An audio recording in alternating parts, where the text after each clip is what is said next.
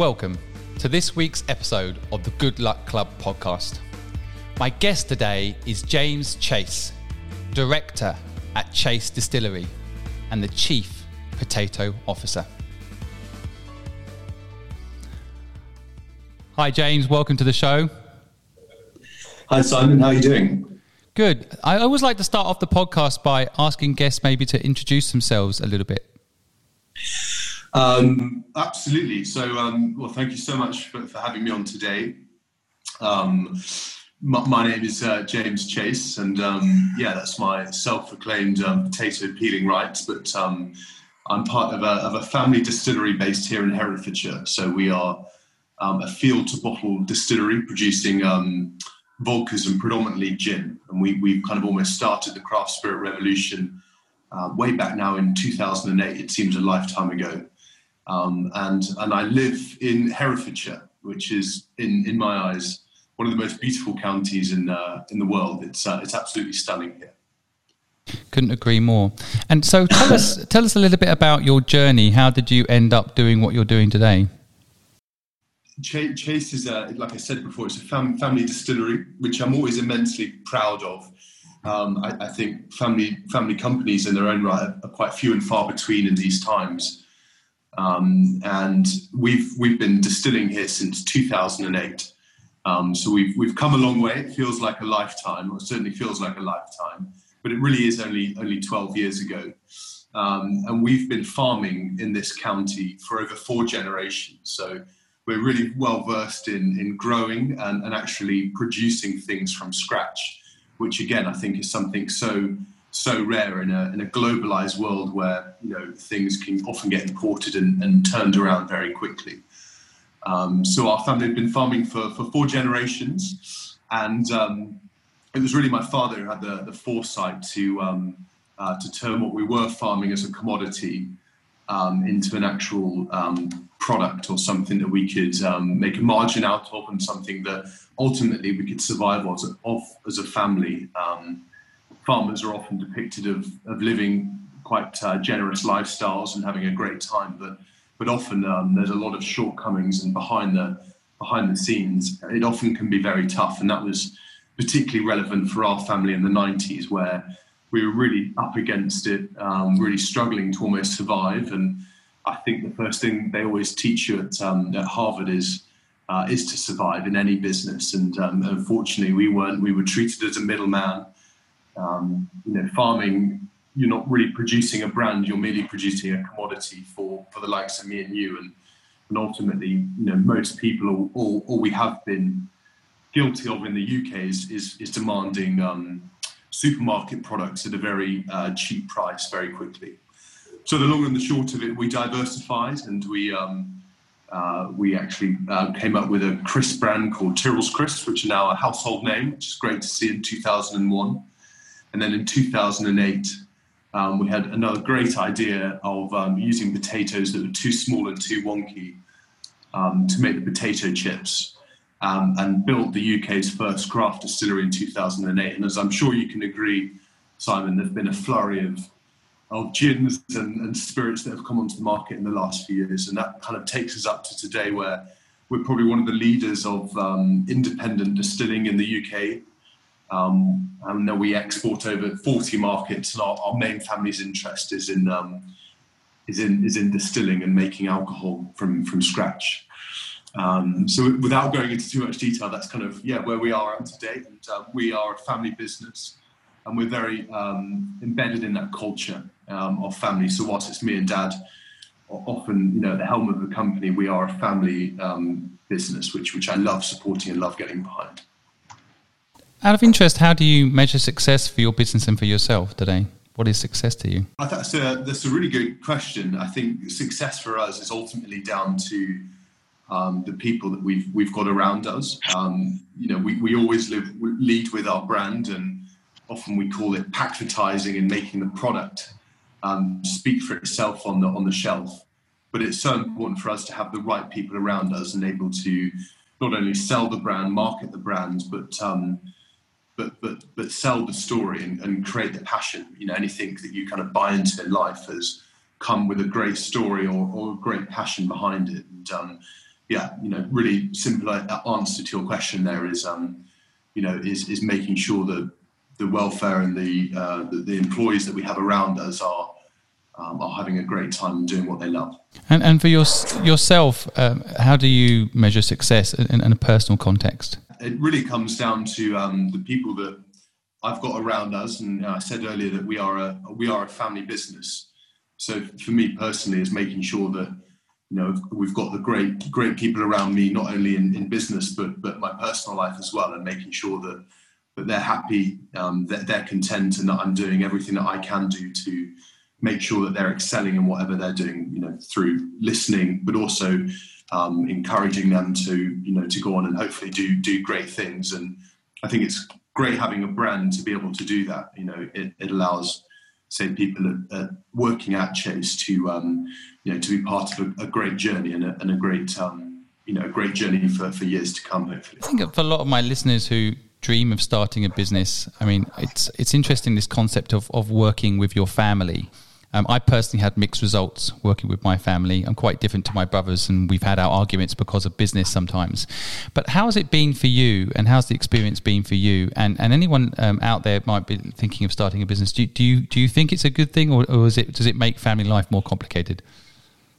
I'm not going to sit here and lie to you and say that it's all roses, every day. There's been really tough times. And there's been some, euphoric highs, which ultimately make it all worthwhile. But coming from a farming background, there's been a lot of, family arguments and breakups that I've seen with other farmers that have, potentially gone in, and brothers or sisters have gone in to work together, and it hasn't quite worked. But where the distillery is concerned, if you look at any other great vineyard or distillery in history, they've predominantly been family run. And I think in the distilleries business in isolation, because there are so many different elements, to what we do as a company, from farming, fermenting, right the way through to accounts, marketing and sales, there are so many different roles within the business. It's been able to allow me and Dad to kind of, definitely work together, but gain skill sets in other parts of the business. I think where you see a lot of bust ups happen is it tends to be, very, very, very industry specific. But it definitely has had its challenges. But our name is above the door, and I think when we're working for a cause that's much bigger than ourselves, that ultimately makes it all worthwhile. So my brother is working with me as well, but he's on the farming side of the business. So because we kind of split up the roles and do what we're best at, me growing potatoes and him growing them allows us to work hopefully together quite well. I think that's actually a great insight there. I want the audience to pick up on, because I had similar experiences, that you can work with family. Sometimes you just need to give each other your own area of control and your own area of responsibility, so you're not necessarily crossing over and causing conflict, but complementing each other. I think that's so, focusing on your area. And then I love the point you just made about purpose, the bigger picture. So it's bigger than all of you, which is really interesting. And I want to ask you this question in particular because you're born clearly into an entrepreneurial family. But do you think entrepreneurs are born or bred? I was thinking about that earlier, and it's a huge question. And ultimately, you always compare yourself to your community or the people that you've got around you. And I'm obviously very, very fortunate to grow up with a role model like my father, who's very driven and very ambitious. But I do know, some individuals that haven't been born into entrepreneurial families, but they've ended up being an entrepreneur themselves and taking that risk. But what my father really did instill within me was a great ability to work. And when we were going through the 90s, our family were in huge tough times, and it made all of us have that sense of getting up early and working as hard as we possibly could. So ultimately, I think you can be born an entrepreneur, but I think through certain circumstances, and I'll probably categorize myself with this, I'm very lucky to have an entrepreneurial father. I've definitely been bred into being an entrepreneur through that work ethic and through understanding that luck doesn't just fall on your lap, that you have to be bloody minded and work for it. Do you think you always were going to be an entrepreneur? Was it always that you were going to work in the business, or was it really very much up for grabs? Who knew kind of scenario in your upbringing?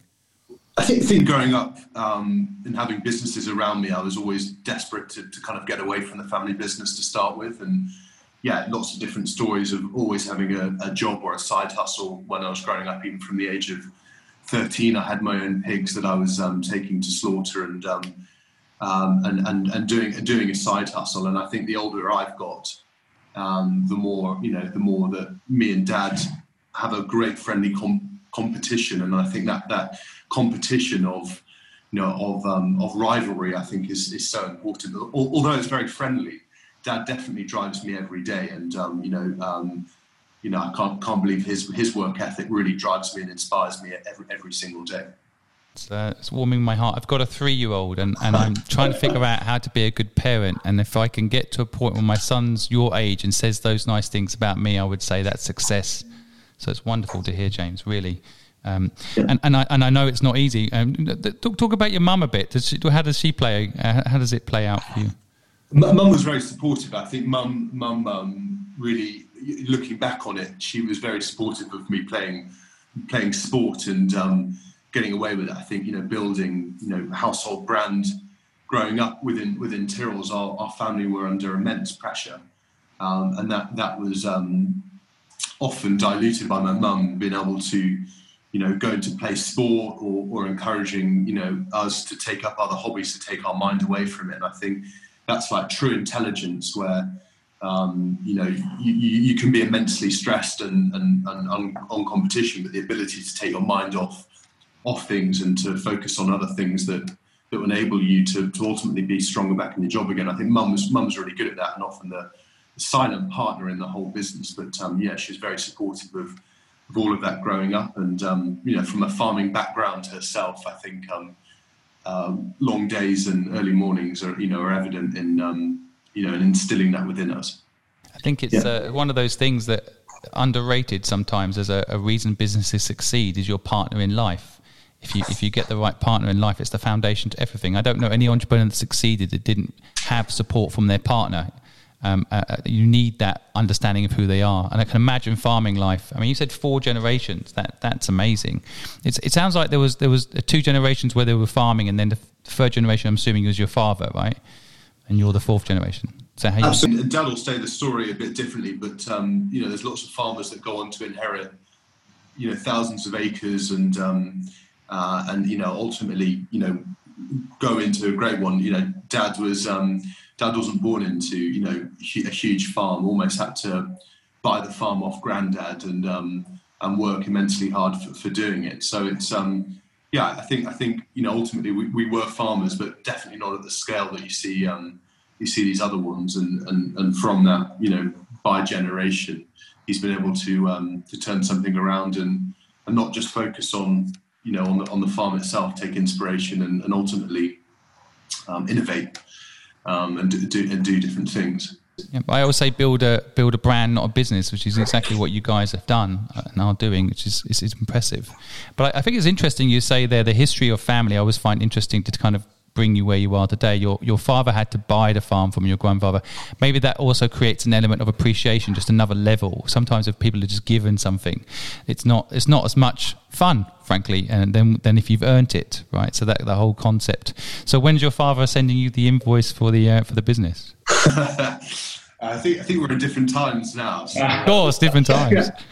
Yeah, no, it's interesting though, isn't it? It's very interesting. I'm sure that whole conversation with his dad at the time, your dad's dad, was a pretty interesting conversation. What would it like to be a fly on the wall on that conversation? It's definitely. Yeah, there's that saying I heard the other day of one generation makes it, the next maintains it, and the third one spends it. But I'm fascinated by these family companies that have lasted for generations and. And ultimately it starts with that brand and that product first, but they've made sure that their families, were involved and they passed on the company for generations. I think that'd be my ultimate test, whether, we can make a legacy from this and we can keep something, going and building trust in the next generation. Yeah. It's the generation after you have to worry about. I mean, I have the my 3-year-old. I mean, I have this whole conversation with him. He's 3 years old, but he outwits me all the time. But he basically has this whole thing about like, I want to buy this, Daddy, like a Mr. Men book, and I'm like, he's like, he doesn't have any money. I'm like, you don't have any money. How are you going to buy it? He's like, well, just get it from me, Daddy. I'm like, well, why? I don't really like Mr. Men. You know, we have this interesting discussion around just get me something, you know, versus how are you going to earn it? And it's only 3. It's instant gratification. Yeah. Yeah. I mean, it's interesting, isn't it? How did your father bring you into the business? It sounds like initially you were competing with each other somewhat, and that was a good training to kind of see, you know, your entrepreneurial spirit was clearly there. But how did it just one day click into your working together? Did it just happen, or did it happen naturally? I think so. I was desperate to actually get away from him, and ended up getting a job in London, and I was like desperate to go from there. But I think I always had this kind of burning in the back of my mind of, you know, not a weight on my shoulders, but a way that I need to go out into the world and learn something to be able to bring back into it. But he's a very positive person, and I think it's almost that American, you know, he's not American in the slightest, but it's that American nature of being positive and inspiring somebody. And I think I take huge inspiration from that. You know, there's obviously other things that you want to improve on, but he's definitely great at inspiring people and passing on that kind of passion, you know, that makes you want to go and do it again. And hopefully we'll talk a bit later about other things that, you know, I'm trying to do now in the company to take it forward. And you know, companies can't stand still, and that's where, you know, we've got to constantly innovate now, especially in this world, and progress our mission of doing things a lot quicker, because it's amazing how quickly things are running now. That is fascinating. I love the point you make there as well about having to go away to learn new things to bring it eventually back into the business, which I think, you know, is a really important point, isn't it? That's why I always tell young people to travel, for example, you know, and see the world. And, you know, I know you were inspired from your travels in the US, but maybe talk about how you are innovating your business today. Maybe talk about that a little bit now. That would be really interesting.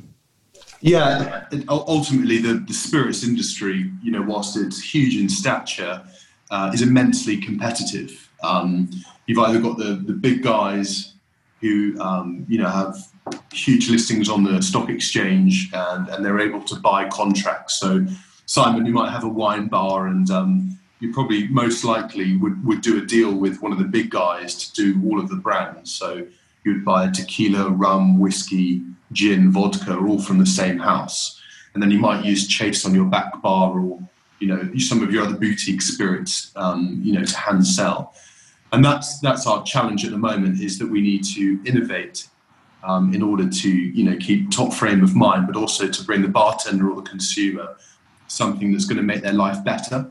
And that's a really important point. I think brands do have a purpose now, not just to sell stuff or sell at discount, which I think we were very guilty of pre-coronavirus, is actually to make somebody's life better.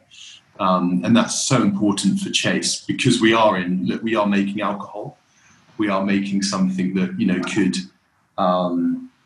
change your life for better or for worse. And we've got a social right to make sure that we're releasing products that do things. And ultimately, our biggest innovation was in 2008 by making something from scratch.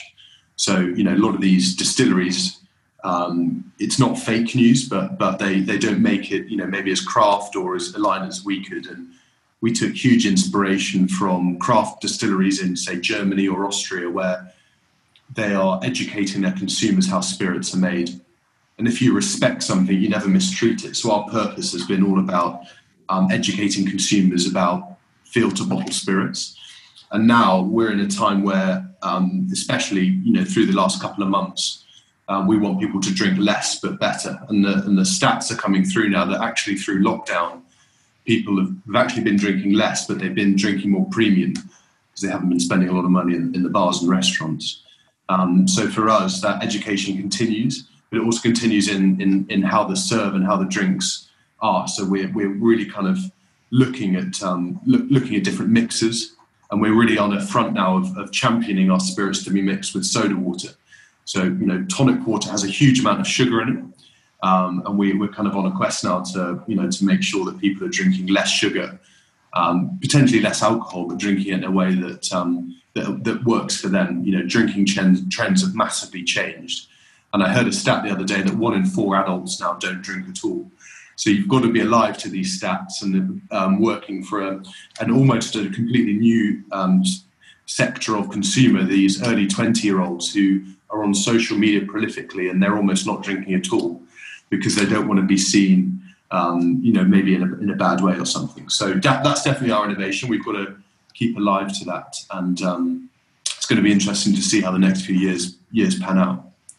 Yeah. I think it's a fascinating time to be alive and in business. It's so much opportunity, but equally so much threat, right? I guess there's just so many people pushing so many things that sometimes it's a bit like how you win elections now. It feels like you just have a good social media campaign and you can become the president. So popularity contest. Yeah, as opposed to like best product wins. It does feel like best marketed product wins. Does it feel like that sometimes?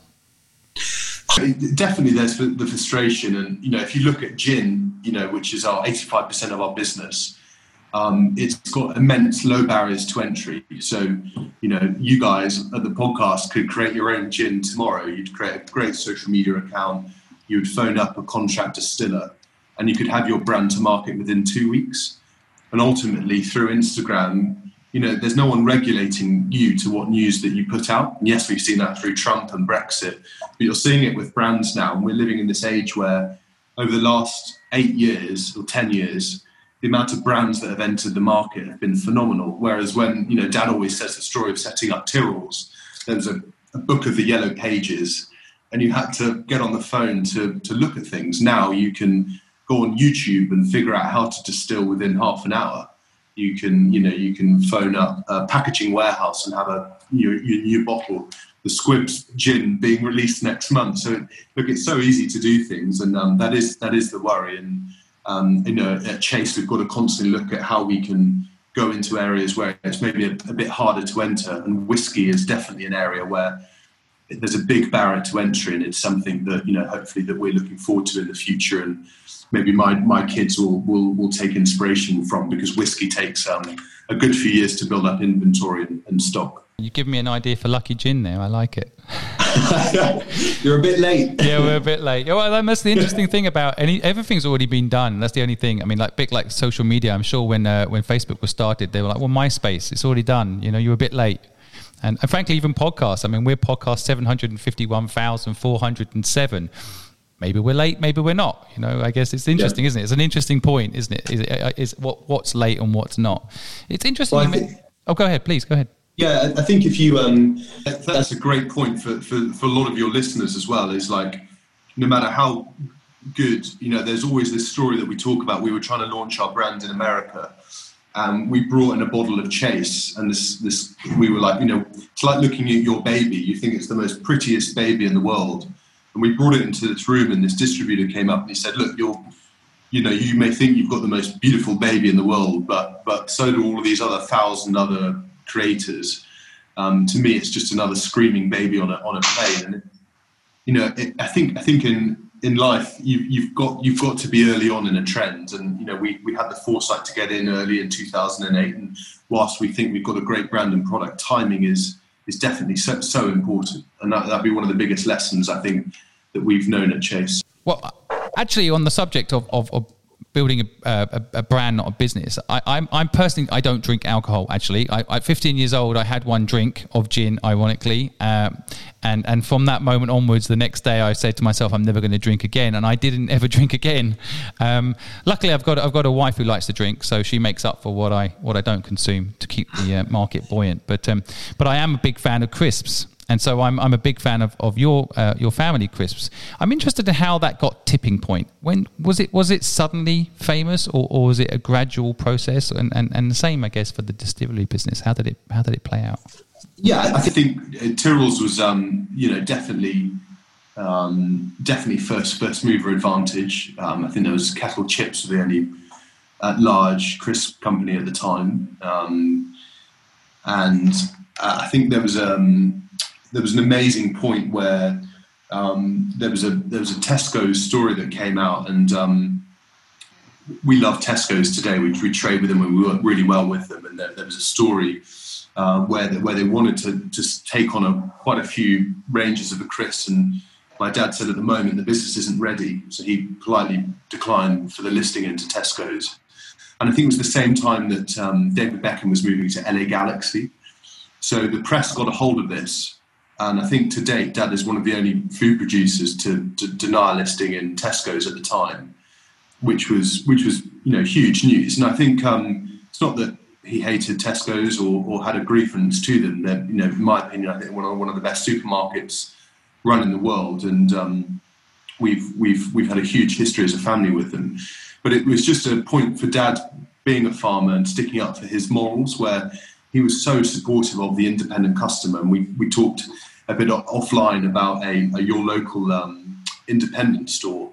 And I think my family are huge supporters of the independent, that, in this day and age, there'll always be an Amazon, there'll always be a supermarket that can use economies of scale, and get whatever you want as cheap as possible.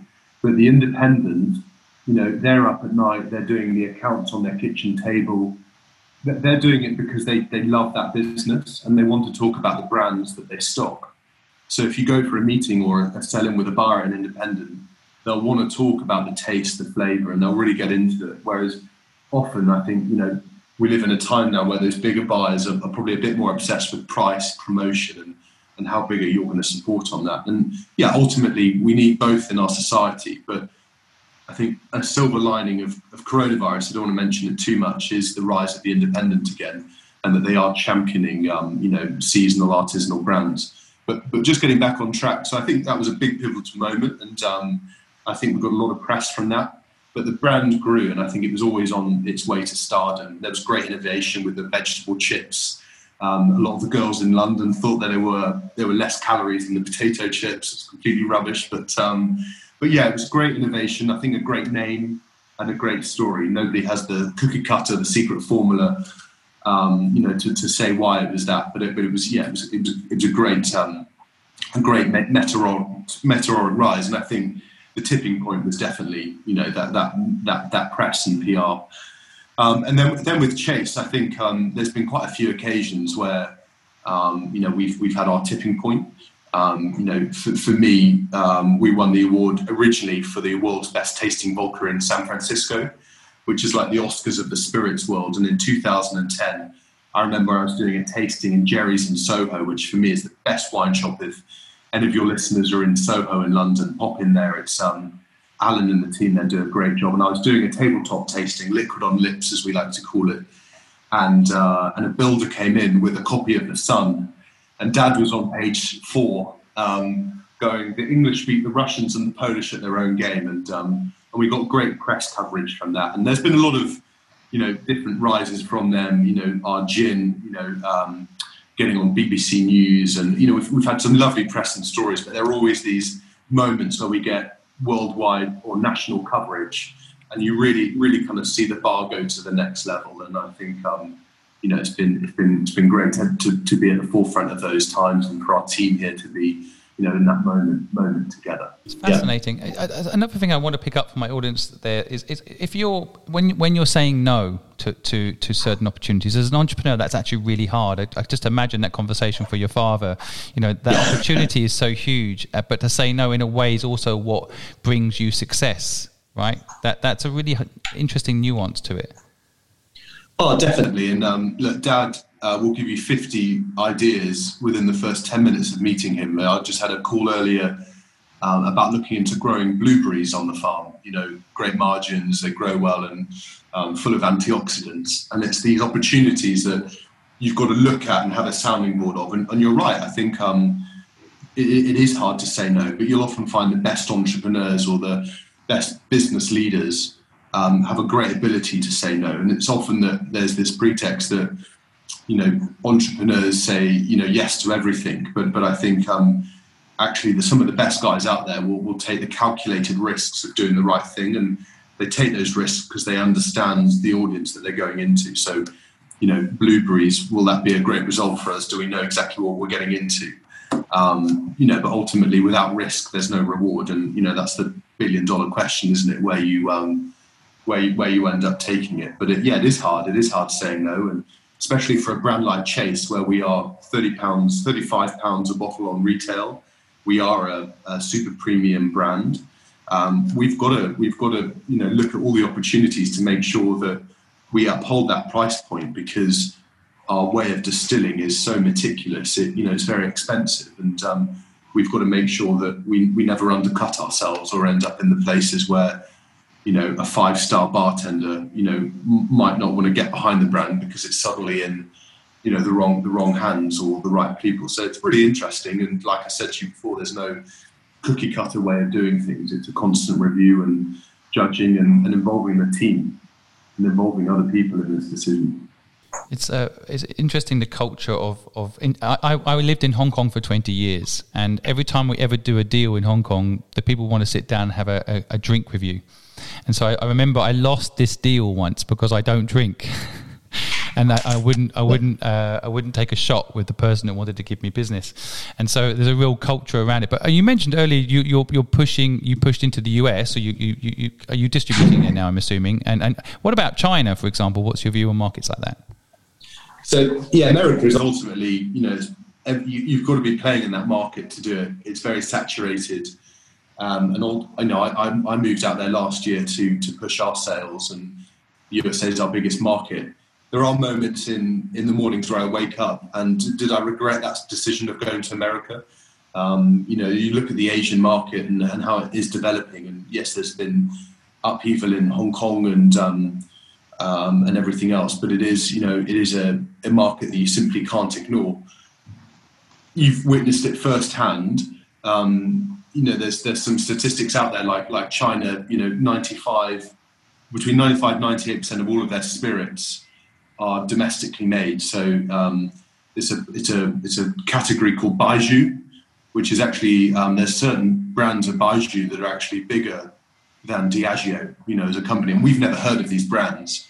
So whilst the market seems huge, culturally they are so different from us, and that kind of 5 to 3% of the market that's left, most of that is Scotch whiskey. Johnny Walker really taking up market share, and then it filters down. So in terms of America, where it is a huge prize for gin and vodka, and especially British gin because it's so good. Asia, definitely huge potential, but the actual trend for drinking gin and vodka is so small. But places like Hong Kong are certainly making it more appealing. But again, you're seeing great barriers to entry. And we've got a great family-run distributor down in Hong Kong called Jebson's, something like third or fourth generation. You'll love this. They were one of the first guys to bring in the Porsche cars into Hong Kong, and a Dutch family. They've then started to import everything, and they built up a super premium wine and spirit following. And it's been interesting to work with them, but it is very small. The amount of bars or volume that you can do in the Asian market is small. But hey, who knows? In 10 years' time, we could look back at this podcast and say, you should have been there. You should have been working it harder, but limited resource, and we can only do so much. I know 10,000 of my listeners are in Hong Kong, so please go out and buy the product. And increase Jebson's profit. Everyone in Hong Kong knows Jebson's, by the way. Yeah, their history is amazing, and they started small and grown into this amazing company. So you've got a good distributor there, and it's fascinating to hear. Though, I mean, it sounds like you have got the product out in lots of markets. Again, thinking about my listeners that have businesses that want to expand, what's your strategy on expansion? Is it find the right partner and then expand, or is it what you just described? I think with market share opportunities. I have this conversation with Dad quite a lot and the rest of the guys that, there is this almost need. You open up LinkedIn in the morning and you've got a feed of somebody from India, somebody from Germany. We are a globalized world, and there's this absolute temptation to be everywhere. And definitely it's helped chase out getting into these markets earlier. Places like Italy, Germany and Spain, if we'd have tried to get in with the same distributor today, it'd be almost impossible, because I get these stories of all the time of our distributors their office desks are full of people sending them gin bottles every day. They're absolutely saturated. So definitely it was great to get in early. But ultimately, I think any advice on that is make sure that you're absolutely rocking in your home market first.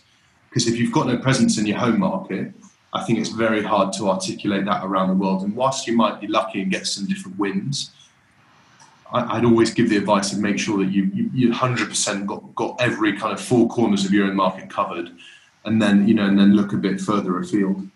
That's good advice. It's definitely interesting thinking about expansion generally. I mean, today, what's your expansion plan? How do you see things scaling further? So yeah, we're at that very interesting crossroads where we've got to understand the market share that we can get to, and a lot of people will tell you that the UK market for gin is saturated. So we need innovation in, and that's going to be incredibly important for the future of our company. So for the last 12 years, we've pioneered field to bottle vodka and gin. We've been laying down an awful lot of whiskey now, and we think that hopefully is going to be maybe the next lifeline for our business. And we've got to make sure that what we're doing, we're still making a margin to be able to attract and invest. And we are a long-term business, and a lot of short-term business owners wouldn't even think twice about sustainability measures. So on the farm here, I'm sat on the farm here in Herefordshire, we've invested an awful lot in biomass boilers, which for those of you who don't know, and I'm certainly very new to it as well, that burn up wood and convert that wood chip into energy or heat. And that heat then powers all of our stills. That amount of money that we spent on those biomass boilers, it's not going to flow back into our profit and loss straight away. Absolutely not. But what it will do is give us, the green credentials that people will know that when they're drinking Chase, they're drinking something that is less reliant on fossil fuels. And over the next 5 years, we want to be net zero on carbon emissions. But it's our kind of constant foresight to make sure that we're innovating into that area and not trying to be ruling the world as such. So some very interesting decisions will have to take place, and in the new world that we live in, it'll make things absolutely harder for sure. I guess it's also a large part of it is about sustainability, isn't it? So I go to New Zealand a fair bit, and when we arrive in New Zealand, there's a strawberry field that you basically go to, and they make you strawberry ice cream instantly there. We always stop when we get to the airport after on the way home. We always stop there, and it's always interesting talking to the owners because I always say you can put this in a box and sell this worldwide, and they're like, there's not enough strawberries to do that. And they've got queues around the block for people just queuing up for the ice cream alone. So. And that's location as well. Nothing will take, away from that journey that you've got to get to that, those strawberries. And much like for Chase, tourism is going to be a really big part of our future here. And we had about 10,000 visitors to the farm last year, which most of your viewers probably won't know where Herefordshire is. But over the next 20 years, we want to make tourism here amazing. And they come to you, to us, like the same emotion that you went to New Zealand to get those strawberries, that you come to this farm and you see something firsthand. You see actually where it's been grown and made. And as a farmer, I think that's so important for us to continue. I completely agree. And I know every single Londoner I speak to right now is talking about either buying a house in the country or going to the country. So people are about to descend on you in large numbers. And in places like San Francisco and California in particular, there's a huge culture around going to a vineyard, for example, and spending the day, right? So it absolutely makes sense that's a big part of your future, especially domestically. I can see it, as well as farms for that matter. I mean, I'm a big fan of Daylesford farms and brands like that. Again, for my listeners overseas, these are well-respected family-run farms that have reinvented themselves, right? So it's definitely interesting.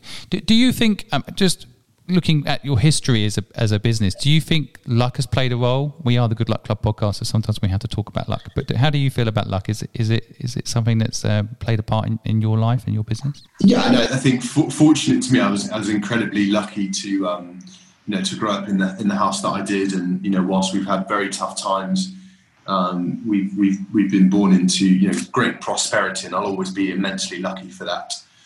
But do it's that added question of do you create your own luck? And ultimately, going back to the farming side of things, I think it's the ultimate hard work. That's when I look back at the lucky moments that we've had with Chase, or my personal life, or with with Tyrrell's, is the fact that we've worked very hard at that, and we've been alive. Live to all the changes that are forthcoming, and because we've been there, because we've been in the deal or in the moment, we've been included in the discussion and not missing out on the deal, which is very fortunate. But yeah, definitely that hard work, and I think farmers up and down the country, the big silver lining now is there's this newfound respect for farmers, and they put in a lot of hours, and it's great to see that come true. Yeah, I mean, I've noticed a theme in all the things that you've mentioned today about, from making the bartender's life better, supporting independent businesses, caring about your team as your kind of measure of success. That's a really unique selling point you have there, because I think so often people get sidetracked with making money or building a client base, but actually looking after your people. You've got a great differential there, if you ask me. I'm interested in your education personally, James, and how it affected you. And do you think education is helping entrepreneurs, or do you think it's hindering them? Education in terms of your schooling? Exactly. Definitely. I was chatting to somebody about this last week, and we kind of got to the conclusion. I got to the conclusion. I think that you could go to any school in the world, be that a comprehensive or say the upper echelons of say someone like Eton, and this is very topical at the moment with everything that's going on. But I think if you've got a great year around you and great people that give you great drive and give you great confidence is very important. I think that's so important. So I fully appreciate, there's definitely different standards of schooling up and down the country. But for me, it's all about, the year that you had or the people that you had around you. So for me, very, very tough growing up in the 90s, and I went to a local school in Hereford, and I had some great local farmers and farmers' sons and different people. And then for my A-level, I went to a boarding school in Cheltenham for my last years, which is fantastic. And it was actually one of my kind of first things that I got away from Herefordshire a bit, and I was incredibly generous, and that's why I then started to see a group of individuals around me that came from completely different backgrounds around the world. Obviously, being a public school, it was it was private education, so I think I was very fortunate in then all the abilities and studies that I had, and then leaving school, I was again, whether you could say this lucky or unlucky. I was probably one of only 2 or 3 people in my whole year that then didn't decide to go to university. I think I grew up in a family that probably weren't so keen for me to go off and get a professional degree. And whether I ever have a regret in not going to university, you'll always have that question. I think you'll always regret something if you didn't go and do it. And say in life you should never have any regrets. But I was desperate to escape to London and to go and get a job, and I ended up basically in a estate agency in London and doing commercial property, which I learned a lot, and I was great that I just wanted to get working or get into society, and it was a time that there was a recession going on, and there was lots of components to that. Would I send my kids to university? I don't know, and I think we're going to be in very different times soon, but all I did know that, from my education experience, that I had a lot of individuals around me that are still very close friends. A couple actually work in Chase now, and I'm very, very lucky to have met those individuals. And I think if you get anybody like that, 1, 2, or 3 people that you've met through education, keep a hold of them, because they'll always be inspiring throughout life.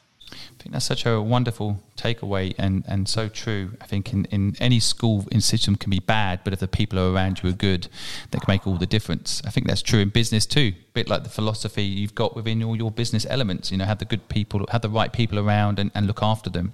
I also just want to highlight anybody out there that bullies, for example. You should be careful who you bully, because one day they could be your boss.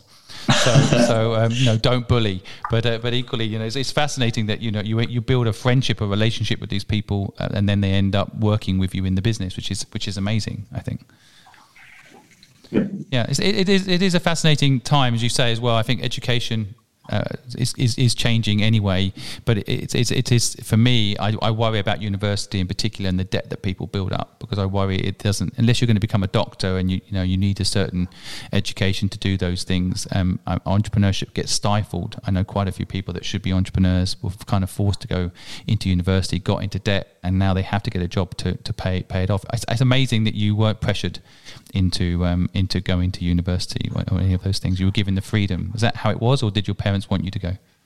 I don't know. I think they're probably in a friendship group at the time, with lots of other farmers, and there was probably no pressure on them, whereas I've got other friends that probably, looking back on it now, probably regret those 3-4 years at university and that debt that they have. But I think they were probably, in a sense, pressured from their parents, because their other, sons and daughters of their friendship group might have put them through. I also then look at companies and what companies are doing to give apprenticeships and and to degrees to different people. It's a great networking occasion.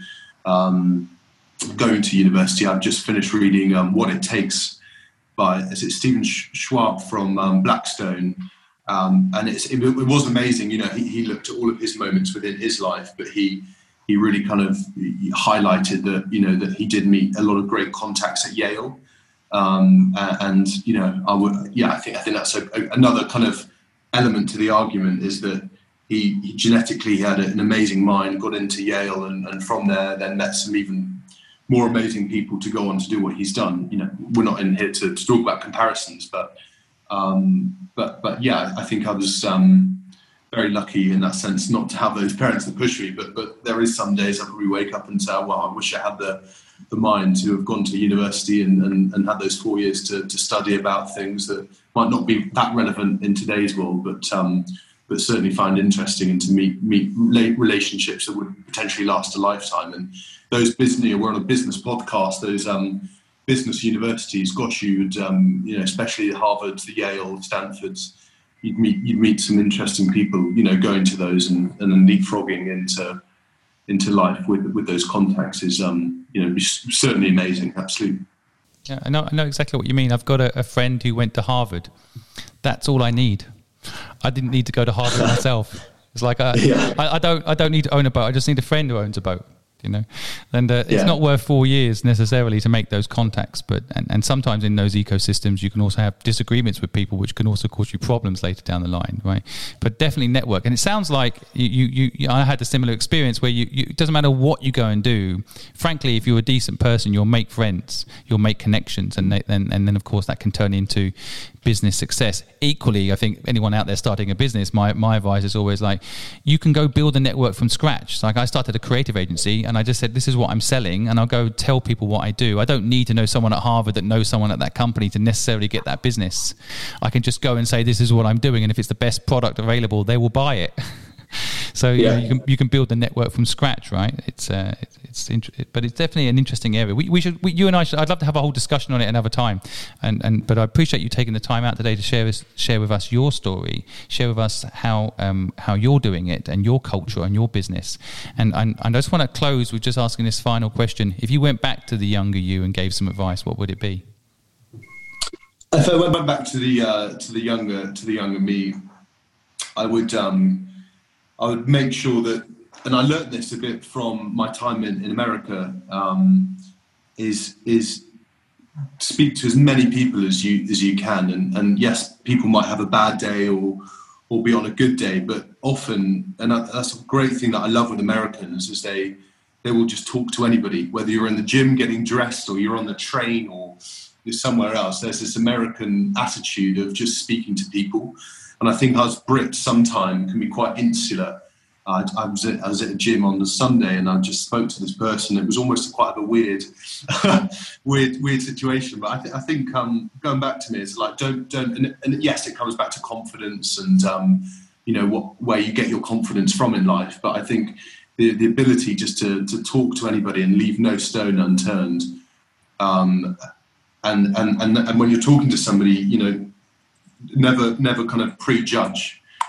Anybody can have an amazing story, can lead an amazing life. Doesn't matter what they wear or where you think they're from. They can have the most amazing story, and you'll never know where one of those people might end up. And that's a great thing for anybody growing up, is to have this ability to talk to people. It might seem really simple and far-fetched, but I think just communication and talking to people opens up. We've got a whole world of mental health, but on the other side of things, talking to somebody, you find out so much, and by just talking to people, you learn, and that's the magic in everything. So, yeah.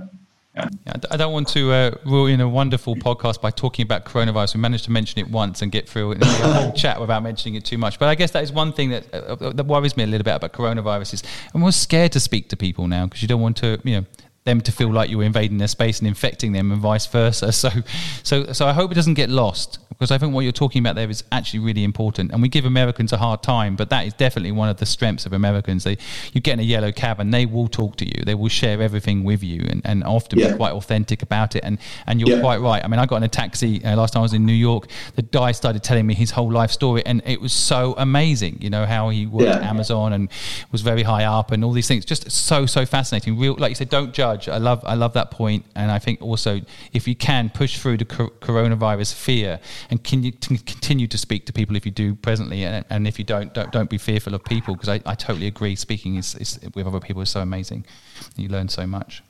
I'm going to sum up what I've taken away today, and I think just a few things.